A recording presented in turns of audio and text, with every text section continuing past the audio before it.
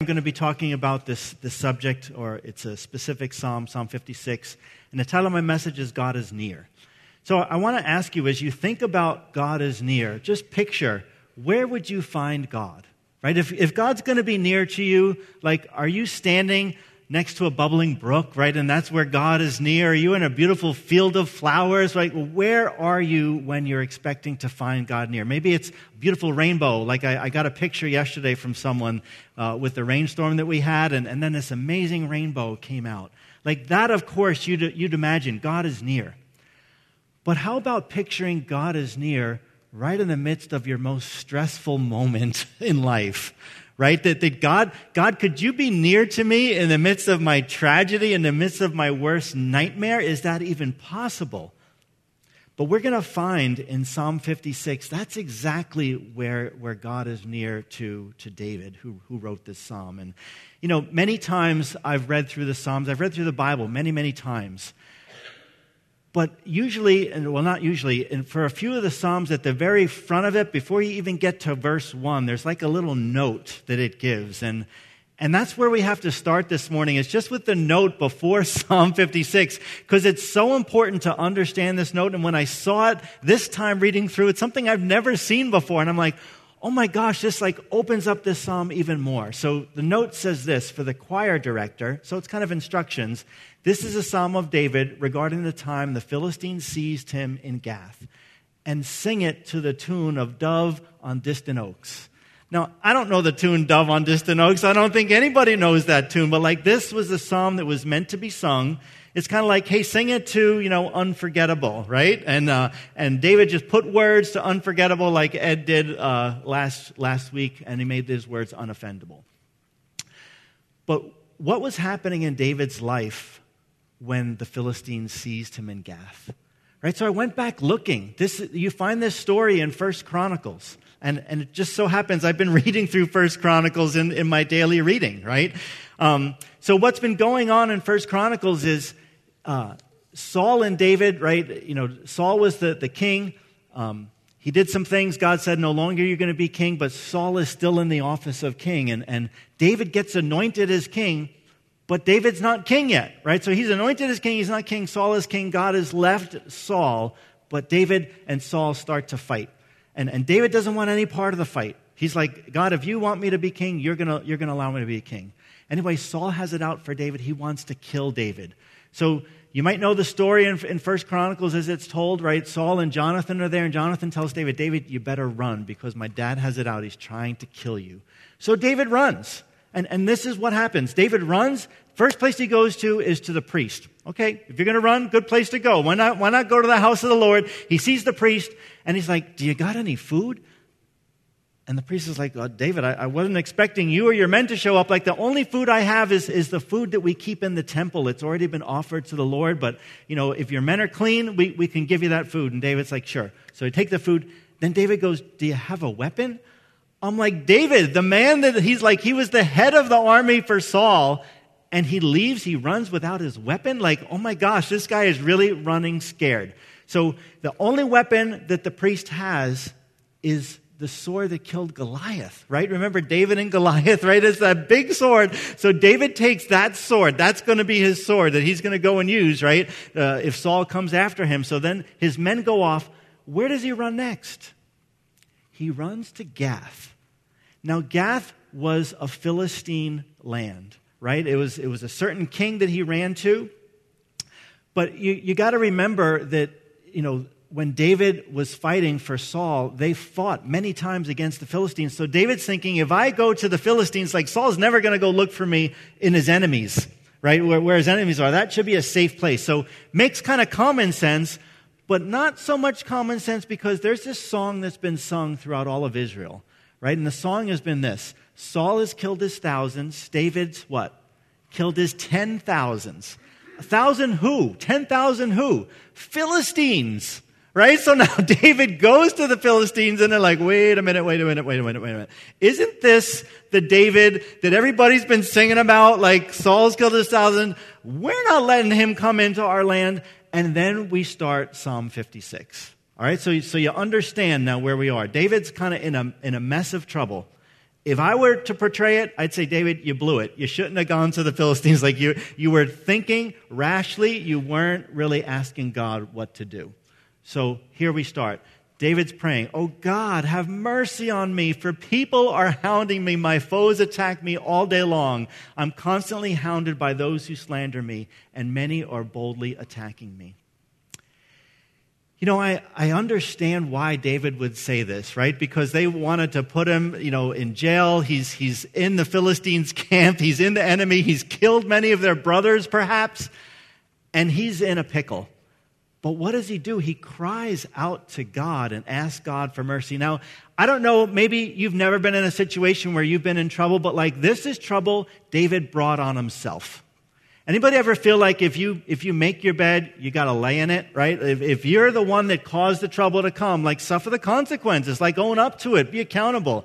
David's like, "God, help me." He's not afraid to say, "Okay, I know I might have blown it, but God, I need your help." Now, I remember a time I made a mistake. Only once. No, just kidding. I make a lot of mistakes. But this happened to be a time I was driving home from work on 495 North. It's dark early in the wintertime, so, 6 or 7 o'clock at night, I'm driving home.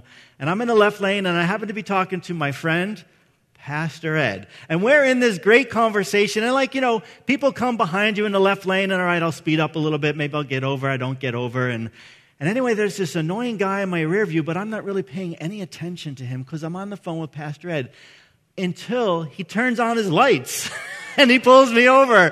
And I look down, I'm like, 82. Shoot, I guess I'm going a little fast, right? So I'm in a mess of trouble. But who created the trouble? I did. I'm the dummy that was going too fast. I kind of deserve it, don't I? Right? So how many of us feel like, okay, can you pray in a situation like that? Is it even fair to pray? I made a mistake. But this is what David's doing. He's praying right in the middle of his mistake. And so after we see verses 1 and 2, this is where he goes next. He's lamenting in verse 1 and 2. And then in verse 3 and 4, he says, "But when I'm afraid, I'm going to put my trust in you, God. I praise God for what he's promised. I trust in God. Why should I be afraid? What can mere mortals do to me?" So all of a sudden, we start to see a shift in what David's doing. He's crying out to God, "God, everybody's after me. No one likes me. I'm screwed." And then he starts to say, "But when I'm afraid, I'm going to put my trust in you. I praise you for what you've promised. I trust in you. Why should I be afraid?" And he gets all of a sudden this heavenly perspective. God, if you're for me, who can be against me? What can a mere man do to me, God, if you are for me, right? And there's such a transition that happens with David here, that he not only prays to God, but now he's starting to look at what all that God has promised him. So what are God's promises to me and you today? Right? What does he say in his word? Does God promise us a trouble-free life? No, I wish I could say he does, but he doesn't. He promises that we will have trouble, but that he's overcome the world. He promises never to leave us or forsake us. He promises that he'll always be with us. Right? God promises that he'll work all things out together for our good when we trust him and we're called according to his purpose.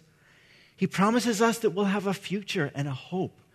But in the middle of our trouble, sometimes isn't it hard to stand on God's promises?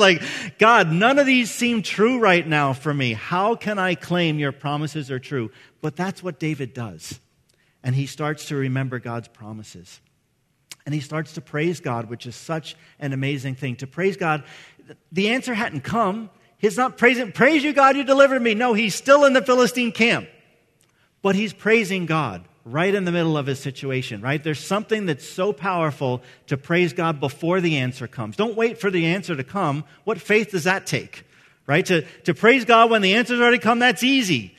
I want to see, can we praise God right in the middle of our trouble? Because that's what David does, and I think it's an example to all of us. And then I look forward to verse 8 here. I love this verse. It's so precious to me. And this is where I got the title from. "You keep track of all my sorrows. You've collected all my tears in your bottle. You've recorded each one in your book." To think that God would care so much for you and I, that he would know every time you cry. Mary, God saw your tears during worship today. He was right there. It made you speechless, which is awesome. But God knew that you were there. Just a week ago, I married my youngest daughter off. And you can imagine, you've seen me get emotional many Sundays. Imagine what I was like walking her down the aisle. The truth is, I never cried walking her down the aisle. It was amazing, right? But leading up to the wedding, every time I listened to the song we were going to dance to or kind of thought about what I would say at her reception for the toast, I was a basket case. I was bawling my eyes out. So God knew all those tears. He was near to me in that time. And then in the moment when I got to walk her down, she's like, Dad, don't cry. You're going to make me cry. It's going to stain my makeup. Like, please, Dad. I was all composed. I had it. And then I go from a situation like that to hearing the news about our brother, Dennis LaCroix, last Sunday. And if you didn't know, our brother, Dennis, an usher here, passed away very suddenly last Sunday. We had his memorial service this past Friday. It was such a beautiful service. If you were not able to attend, we did tape it. We need to do a little editing to it. We'll put it up on our Facebook page in the coming week. So if you want to see the service, you'll be able to. But some of the families here, I know you guys have shed tears over Dennis. I've shed tears over Dennis. He was a good brother. God is near to us. Whenever we find ourselves in the place of God, I don't even know how to explain this. God is near to us. And that's what David says. He keeps track of all of our sorrows. So how does the psalm end?